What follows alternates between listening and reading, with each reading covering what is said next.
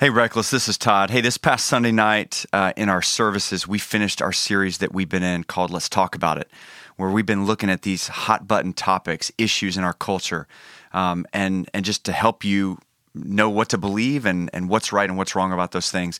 We talked about sexuality. We talked about politics. We talked about hell. And this past Sunday, we did breakout sessions, and we gave our students a chance to hear from a wide range of topics. One of those breakouts that we did was on anxiety and depression. And so it was hosted by Shannon Purdy, our middle school assistant.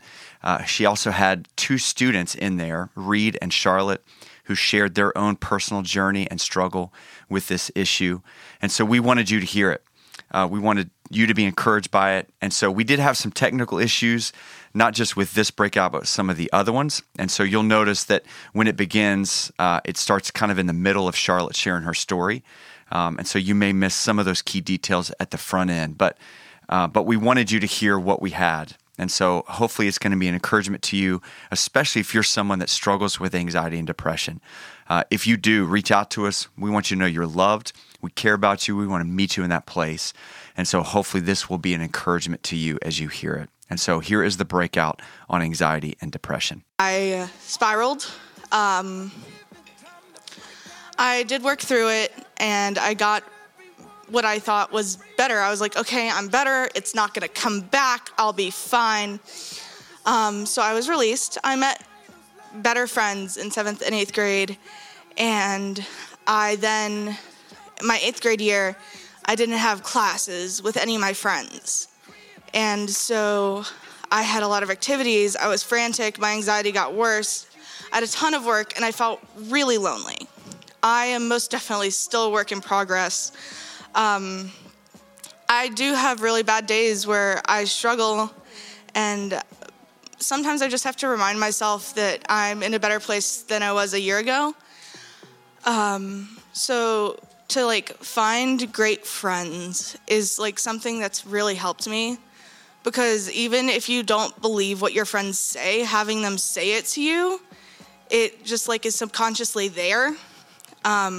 Finding a great hobby. I love to bake. I love to read. So I do all of those things when I'm feeling particularly, quote unquote, sad.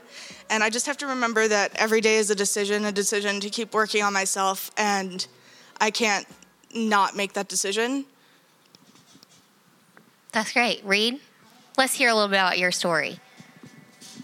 Yeah, this is on. I can't tell. All right. So for me, I never had a specific traumatic moment that kind of caused my depression. It's just kind of the way I'm wired. Sorry. Take a breath. If I laugh, it's not because I think this is funny. I'm just nervous. Okay. So I've been suffering with anxiety and depression for most of my life. I think I started seeing a therapist when I was about 6, but it wasn't until recently that I started trying medicine for it. Growing up, I didn't surround myself with the greatest people, and it doesn't matter really how great of a person you might think you are. If you surround yourself with bad people, it's going to feel normalized, and you're going to do what they do. So I suffered with drugs, alcohol, vaping, a lot of stuff that I really should not have been doing. And it wasn't really till I moved here, I started struggling with not just cutting and burning or self-harm in general, but suicide. And then I went to a hospital on suicide watch for a week, and I was able to come home. And I'm not going to say I'm all better now. I'm a lot better than I was a year ago, but it's still a struggle every day. And I can't say it's something that's going to completely go away at any point in time. Yeah. That's really good. So I have another question for you before you pass the mic. How would you explain how God has met you in the midst of these experiences? And how have you personally experienced his power in helping you throughout this struggle? How God met me? So, for a long... I was raised in a Christian family, so I was kind of always, that was always a part of my life, but I'd be lying if I said that I was truly a Christian.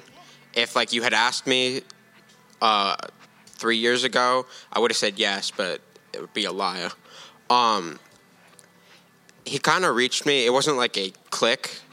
It was kind of over time, but I don't know. I had moved actually here from Texas about 2 years ago, and that was I just kind of looked at myself in the mirror, and I didn't like who I saw. I didn't recognize who I saw.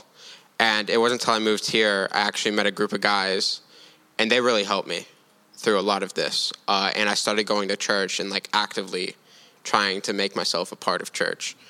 And here I am. That's awesome. That's really awesome.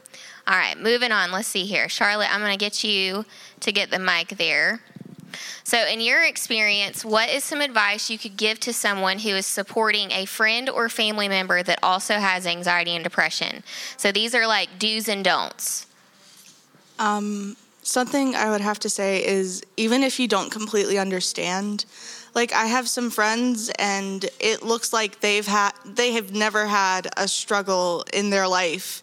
And I talk to them about my anxiety and depression, and they don't necessarily feel how I feel, but they're still there, and that makes a world of a difference.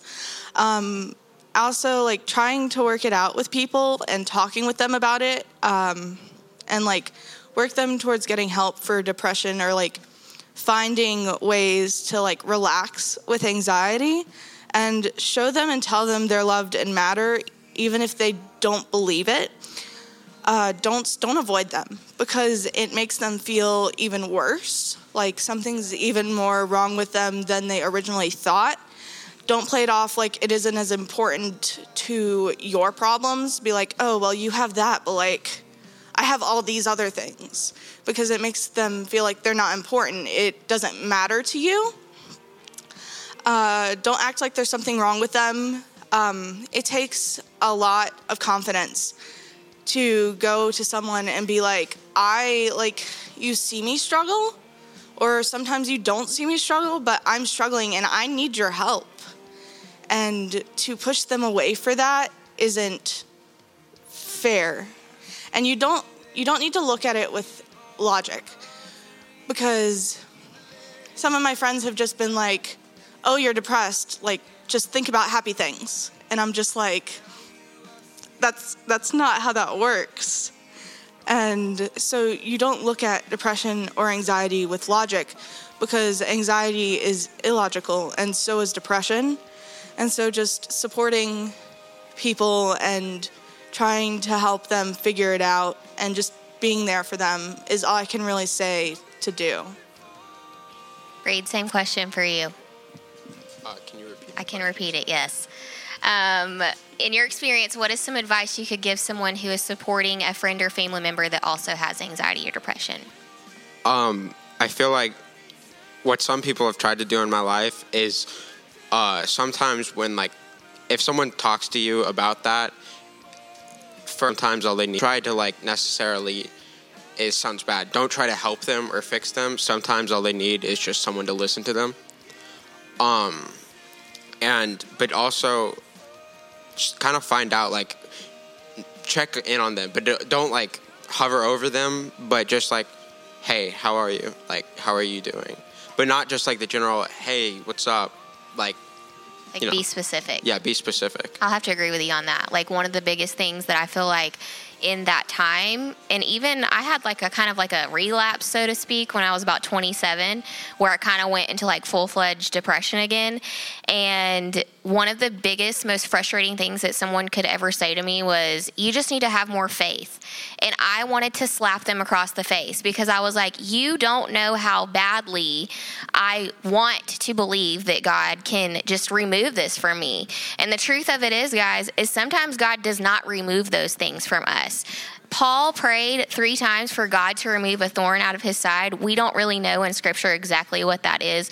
We think he was blind, he had poor eyesight, but we're not 100% certain. But he prayed to God and asked God multiple times to remove this struggle from him, and God didn't do it because he said, in your weakness, I am more powerful. This is what God talks about. And so I think that's one of the things that kind of what they're saying is, don't always try to push a God thing on them. For a lot of believers that are struggling with this, they want to have the faith that you're recommending that they have. It's more of just a listening ear, like Reed said, kind of just, we don't always need advice. Sometimes we just need to be heard, if that makes sense. That's good. I like it, guys. All right, moving on here. Let's see. Charlotte, we're going to go back to you. So the term anxiety or depression it's kind of started to be used a little loosely within your generation. And so what I mean is, like, an example would be like, I've heard it said with some high school and middle school students, I have anxiety because I'm nervous about a test that I have to take. But truly, there is a difference in having situational anxiety and being clinically diagnosed. So can you explain a little bit the differences between that? Situational anxiety is because of an event coming up. I feel like, for example, like having a presentation, you're nervous before the presentation, but once you present, you move on and you're done with that, and you're not really stressed or anxious until something else comes up. Clinically diagnosed anxiety or anxiety disorder is the feeling of presenting 24/7. You're constantly afraid of messing up or being judged. You don't want to disappoint people. It's like, I don't want to disappoint them. I don't want to make them upset. I don't want them to hate me. For people who necessarily don't have really bad anxiety, if they have a question on an instruction in a class, they'll just raise their hand, they'll ask the question, maybe talk to the teacher privately.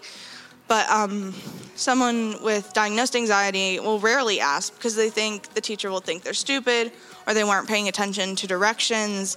They'll suffer on their own because they're afraid of being judged, and it makes no sense. You're like, it's fine, just ask them a question. The teachers are there to help. But it's still that nagging in the back of your head, but they'll still think I'm stupid. They still think I don't understand. They maybe don't think I'm in the right placement in this course. You don't want to go back on all the work you've done because you asked a question. Reed, do you have anything to add to that before I jump to your next question? Not really. Okay. All right, so this last one's for you. So statistics show that suicide is a much larger result in men who struggle with depression than women. As a guy, would you say that it's more challenging to be open and honest about these struggles versus females? And how can you encourage the guys in the room to speak up when their mental health is at risk? I don't want to say it's harder than females. Because that's not necessarily true, but I will say, at least for me, growing up, I was kind of in an environment talking about your feelings or crying is for girls, sissies. I almost said someone, yeah. We're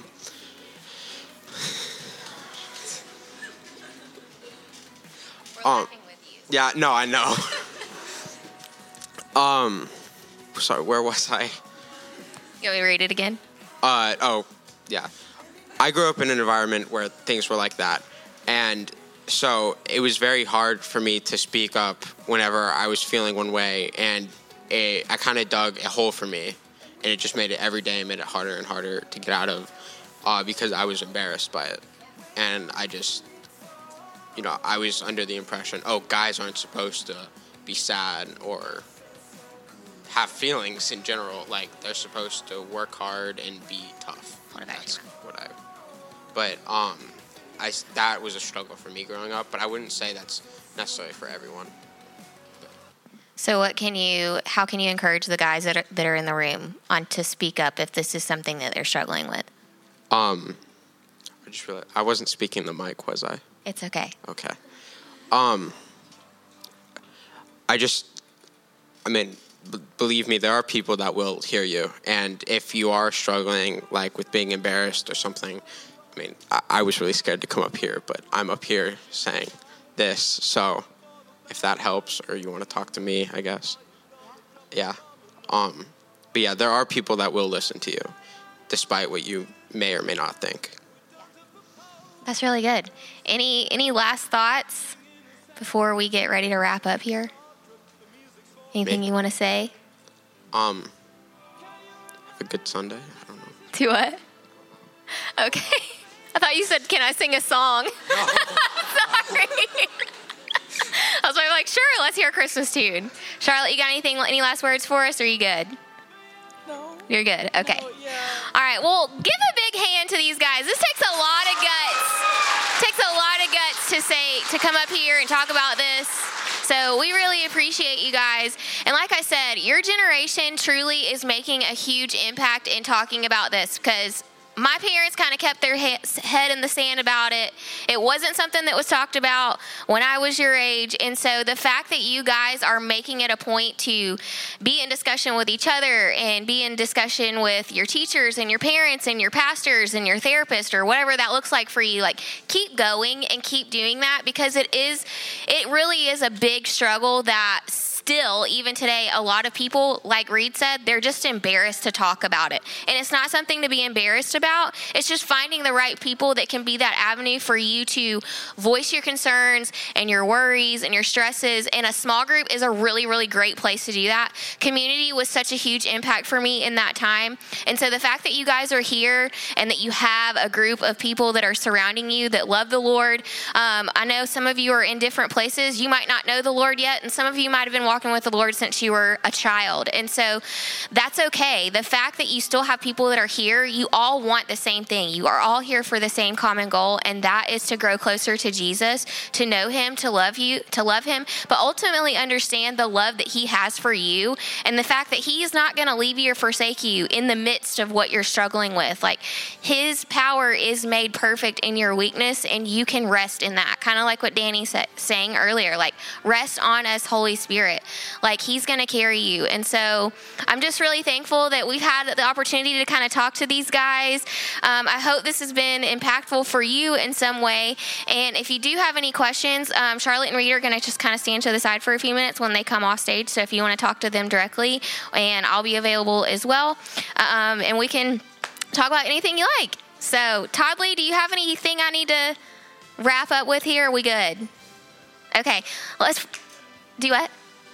Okay, we're going to pray, and then you guys are dismissed. So, God, we love you. Again, just thank you for this opportunity that we have to come together and talk about these hard topics, God, and listen to our peers that have struggled with this and are still in the midst of struggling with this, God. And so I just pray that as we do go into groups and we have these discussions, Lord, that if there's anything that's hidden in darkness with some of these students, Lord, would you just reveal it? And would you give them courage to speak up to their leader or to their group, whatever that looks like, God, so that you can help them get into a place of healing and helping them overcome these struggles. So we love you, Lord. Thank you again for this opportunity that we've had tonight. And we pray all this in Jesus' name. Amen.